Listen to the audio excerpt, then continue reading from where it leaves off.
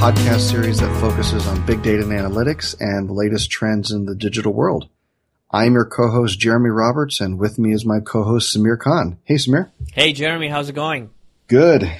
Getting excited about summer coming up. Oh, that's exciting. Yeah, it's fascinating. The last couple of days we have pounds and pounds of rain in Houston, so everything kind of shut down.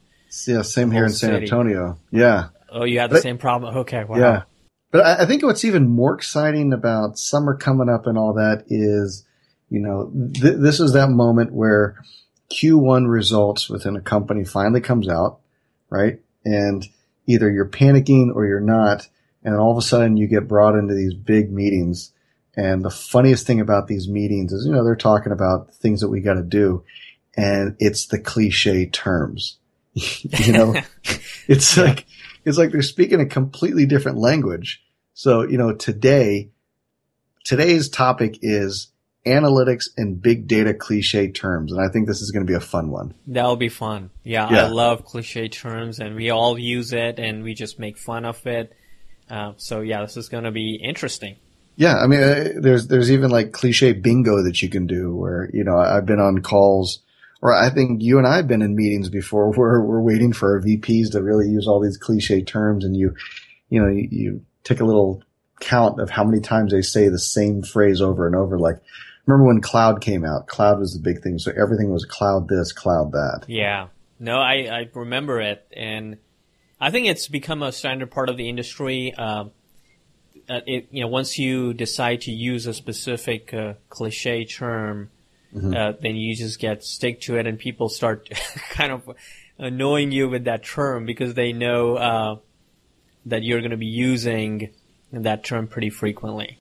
Well, here's an example. So I was looking online and I saw this article that says the top overused buzzwords on LinkedIn profiles. I know this doesn't have to do with analytics and data, but this is on LinkedIn now. And so they were looking, this was a 2010, a little bit old, but it said, so in the United States, Canada, and Australia, the most overused buzzword were people saying they had extensive experience. It's such a broad term. It's like, I have extensive experience. Great. Right? Brazil, India, and Spain, their big terms was they kept on saying that they were dynamic. So, yeah, it's like, I'm dynamic, right? In the UK, this is an interesting one. It's not extensive experience. It's not dynamic, but the UK, the word there is motivated. So that makes me think, are you unmotivated? And you have to tell people that you are motivated. That's a bit weird. And then the other one is France, Germany, and the Netherlands. The most overused buzzword on profiles is the word innovative. So does that mean most people are not innovative? And also, like, innovative in what ways? Yeah, like, that's pretty cliche, what you say, because there could be a lot of things you could be innovative in. That's fun. That's fun. So why don't we get started, and what do we got? Okay. So here's the first one. This is a funny one. So going round one. I like this one. Analytics and big data cliche term. What's the first one? Tell me. Data is the new oil. Nice. I have heard that term so many times. Data is the new oil. What does that necessarily mean? So just to give context, everybody knows how oil is important in the modern revolution, right? Everything today, the industries and the automobiles, the jets, and everything, pretty much the economy runs on oil. So we live in the oil economy, essentially. With data being populated everywhere, with digital technology, as we talked about in our Lifestyle Analytics podcast number 10, that how technology is taking everything by storm, and because of technology, what's underlying factor that's changing the world is the data production. So it is, that's the reason why, because data is being produced so fast that and it can be used in many different ways. It can provide a lot of different insights. I think that's what the origin of this term, data is the new oil. What are your thoughts? I see that. I see it as a currency, exactly as you're saying, to where data needs to be the currency to be able to drive the success of the business. And you and I are what we'd call analytics and data junkies, to where, we feel like if you don't have the right data, you can't make the right decisions. But I also see it as the oil within an engine, to where you can't effectively run business without data, because all you are doing is just doing a whole bunch of quote best practices that from some random industry from how long ago, and you're just guessing or guesstimating. And that's never one thing. Imagine you're an analytics professional. You're trying to, look at historical data to forecast out your upcoming year and new product launch. And you're just going to say, well, we don't really have the data, so we're just going to kind of guess what happened based on how you felt. And also the revolution standpoint, right? How everything is going to change. Previously, it was all about produce more oil, fill the economy, and drive the economic engine. Now we have limited resources, where the population of the world is growing. How do we make more of those limited resources we're going to have? Like either we're going to go and find a new planet, or we're going to find ways to capitalize on what we already got. So I was doing some research, and I was seeing like who was the first person that actually coined that term. So there was a guy called Michael Palmer, as per Forbes site. So he coined the term "data is just like crude" back in 2006. So definitely want to give him credit there. But that's funny, since then it's been repeatedly used across big, small medias within the organization and outside of it. I can't wait to see when they move more into like wind energy and solar energy, what the phrase is going to turn into, but we'll see. Yeah, awesome. And I think what the last point on this, I think it goes into this idea is data is the new oil, and the idea of the oil economy, it's good to have more oil, right? But in a lot of companies, it's not good to have too much data, because as you see, most people only use less than 1% of the data that they have or effectively use. So I think that goes into our second term that we want to talk about today is analysis paralysis. I can relate that to very well. That's a good one. Yeah, and analysis paralysis is an interesting one, because that kind of, like you said, it teaches in the first one. The more data you have, the better chances are of you is performing more and more analysis. But I think the question is, how much more can you do? There has to be a point where you have to just stop and think about it and look at your previous analysis and assumptions and variables that you have as a part of that whole analytics package, and draw conclusions on it, which we call as key takeaways, right? Have insights in key takeaways, and if there's something missing, articulate out what's missing, but don't just spend a lot of time pulling data and driving conclusion and adding segments after segments, and not necessarally focusing on the output. Like the garbage in, garbage out. That's kind of very similar. I used to work with an analyst, and I was like, well, hey, go ahead and run an Omniture report for me, and let's see why conversion's down and traffic is spiking and where the pain points are and all this stuff. She comes back 3 hours later with a 30 slide PowerPoint of charts. I'm like, this is too much data, man. I mean, top three. Tell me your top three. That's all I need to know. Three things. And I myself, I'm being very analytical. Sometimes we got in the tendency of like doing a lot of analysis, but then we forget about what we are actually trying to do as the result of the analysis. So that's a very interesting one. Yeah. So this gets us to our third term. This is a newer one. I haven't heard this one as much, but dark data. So dark data essentially is it's a term that is being popularized because remember, like we always talk about this Gartner study. So when the Gartner did the study to identify what percentage of the data that is being actually used by the organization, and it's very little, right? I think remember we talked about like it's less than 5%, I assume. So then we take that data and we flip the coin and say, what is the percent of the data that is actually not being used? Which essentially a part of that is dark data. So dark data is, and a lot of people think dark data in different ways. So first is data that's been produced but not used. So it's either sitting in some type of data warehouse or sitting in somebody's computer. Like I remember in our good old days, we were looking for this particular financial data and it happened to be sitting in someone's computer. So, and we were like, okay, how do we get this data back in the data warehouse? We can't because it was sitting in that person's computer. So That's what dark data is. Dark data essentially is just like the dark matter. You know, like I don't know how much you follow the space and the universe. Oh, I do. You're nerdy. Yeah. Like me.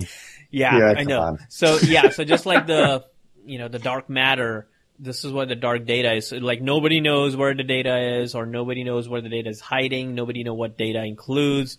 Nobody is touching the data and using it. So that's what we call dark data. Interesting. It's kind of a Star Wars-esque. Kind of cool. So, okay, next one. This is a good one. This sounds like somebody who is an analytics professional who wrote the book on how to cheat Vegas, in blackjack, but double down. Double down. I hear that so awesome, so freaking awesome times that sometimes it just makes me think like, that is definitely a cliche term. Double down. What are your thoughts on that? I don't really know. I'm sorry about that one. That's just a. We have to double down our numbers this quarter. How many times have you heard that? I mean, come on. It's such a stupid term. I'm sorry, but it's just, it doesn't work for me because when somebody comes to me and says, let's double down, my thought on that is double down in on what? So you're effectively telling me that what we have to do is double down. Okay. What does that mean? Are you double downing on revenue? Well, are you double downing on conversion rate? What does it mean? It's such a broad, terrible term to where people feel like they can get away with just saying it. It means nothing. It is, yes. Especially, and that's very cliche for marketing, I would say, even though it's kind of teased into the data. So double down to me is, how can we do more of this?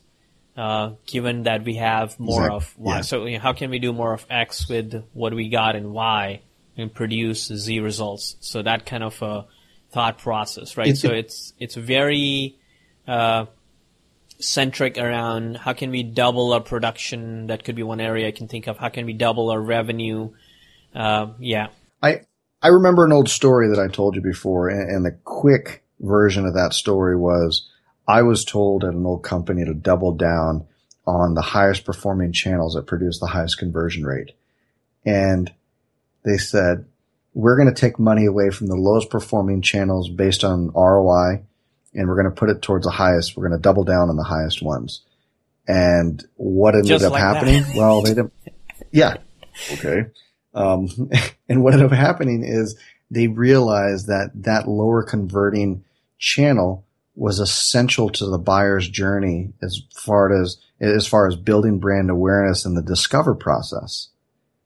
And it basically killed our entire conversion because of this terrible term double down. It must have been something to where I'm sitting there in the room and somebody says double down and I'm sitting there thinking, you gotta be kidding me. They just said double down. Well, because at the end it doesn't mean anything, right? It doesn't mean anything. Yeah, it's a pretty broad term, like doubling down on things, and practically speaking, in all the different organizations that I have personally worked, double down does not really work.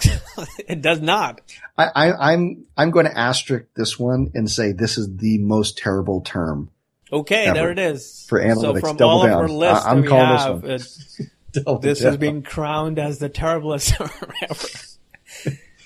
Because all it does is get you in trouble. It forces you to do something that you don't want to do because you feel like, you're in Vegas and maybe you had a few too many free drinks, so you decided to double down.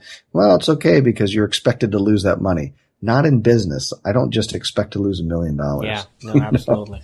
Not really cool. All right, so let's get to the next one. The 80-20 rule. Oh, wow. Okay, so this one for me is all about assumptions. With 80-20, is basically saying, 20% of the, 20% of the things you're doing are driving 80% of the revenue. Yeah. Of the revenue results and so on. This for me is a cop out term. I've used this before in kind of my conversations with management just to really, I shouldn't have used it. I kind of slapped my own hand here, but it's one of those things where you kind of use it just to say it's an 80-20 and you don't really want to have to go into an explanation. But I think a lot of people use it as a default. Yeah. Because they don't want to really explain the detail. They just say, no, 80-20. All we're going to do is look at the top 20% of performing channels, performing attributes, and say this is exactly what's driving 80% of the revenue. That's bad as an analyst. Actually, the origination, I was doing some research on this, the origination of the 80-20 rule, which basically came from the Pareto principle, so that's where the origination is. And basically what that Pareto principle states is, for many events, roughly 80% of the effects come from 20% of the causes. So that's how, that cause and effect thing, coming to picture. So not all causes produces an effect, right? There's a 20% of the causes that produce 80% of the effect. So that's what the thought process is. But I completely agree with you. The first time that this was actually incorporated into management and marketing and business, was close to by University of Lausanne in 1896. So that's a very interesting thing from an observation perspective. And there have been a lot of proven cases, which, if you think about it, let's look at the American economy, right? The 20% of the American workforce, or maybe not 20%, maybe 10%, that actually drives 80% of the economy, right? So you take that, apply to your personal life, like 20% of the action that you take drive 80% of the results. So there is some correlation, but what's gimmicky about this 80-20 rule, to be honest, is it's not really 80-20. It's a placeholder for a lot of different things. Like, it could be 10-90, it could be 70-30, it could be 5-95. There could be a lot of different percentages. So what you're saying is basically the 80-20 rule is sort of gimmicky, because it's not necessarily tied to the reality and practicality. It's a way for you to explain something without having to actually dig in and talk about it or spend time on it. It's almost like I said, a cop-out. You're saying, you go to management and you say, well, we're going to use the 80-20 rule in this one. And they get it. And they say, okay, good. And it's your default. It is. Yeah. It's kind of like you were trying to cut corners. You don't necessarily have all the data and all the insights very well thought through. You're not looking into details, and then you're just making, a general perception about it, which, not cool at all. Okay. So these last two, these are kind of funny. This next one here is more along the lines of trying to CYA because you want people to know that you're using data rather than just kind of making it up out of thin air. But the term is data-driven decision. The best for the last. So it's almost like, okay, well, what other kind of decision would you be making if it's not a data-driven decision? Are you just... Yeah, and it's interesting to say that because especially if you live in the organization, we start talking about, kind of in the with the funnel flow, right? We started with the data being the new oil, and we talked about analysis paralysis, dark data. So ultimately, the decisions today in most organizations, as to say, is being driven by data. I don't think people, very rarely it's going to happen that people are going to make anecdotal decisions. I don't think that doesn't happen. That still happens. A lot of people think because they like a particular person or they like what they're doing. The like has a lot of value today. So it doesn't matter what they do. Yeah. People are still going to not look at the data, but they're just going to follow their likeness to take a decision. So this kind of takes that approach where it's going to say, no, make your decision based on data. But for people like us who are daily involved in business and, analytics and digital pieces, we all know how data is important. I think the entire world is getting more and more data centric. So then it becomes pretty cliche terms if someone comes to you and say, make data-driven decisions. Which is pretty obvious that, with the economy that we live in and the structure that we are a part of, we are definitely going to use data to make decisions. I think that goes into actually the last term of the day is always be testing. So there's a good and a bad to that. So the good to that is, yes, you need to continually test because things change, seasonality, buying patterns, macroeconomy, microeconomy, all these different things affect, your numbers, and you should always be testing to make sure that, you're effectively doing the right thing and not just doing the same thing that you've been doing, quote unquote, that has worked. But the bad part of that is you could overtest. It's almost like the analysis paralysis, to where some people just get into this mode of always testing, and they never actually do the work. They just become test monkeys. You know what I mean? There are some people within a business who all they want to do is just test and test and test. All day long. And that sometimes, again, leads to something that is not worthwhile. Because if you have data that's telling you a good story, and you can use that story to draw your conclusion and essentially make data-driven decision, you don't have to always be testing. You don't necessarily have to apply the laws of that. You still have to segment and test it. As long as you know that you have done your homework, you have done the research, you have enough information to make a decision, there is no need to test further. And exactly, this leads to the analysis paralysis, which is what always be testing methodology is. And it doesn't matter if you're testing between two different data segments. It doesn't matter if you're testing between two different creative segments or two different data models. If one model is better, just go with that. In most cases, if it's better than the other. Double down, man. You gotta double down. Double down on that one. That's hilarious. So I do have couple of them before we finish. At least a couple more that I want to point, which is very interesting. So Tim O'Reilly in his "What is Web 2.0," I believe that's a book. He coined the term "data is the next Intel Inside," which is pretty interesting.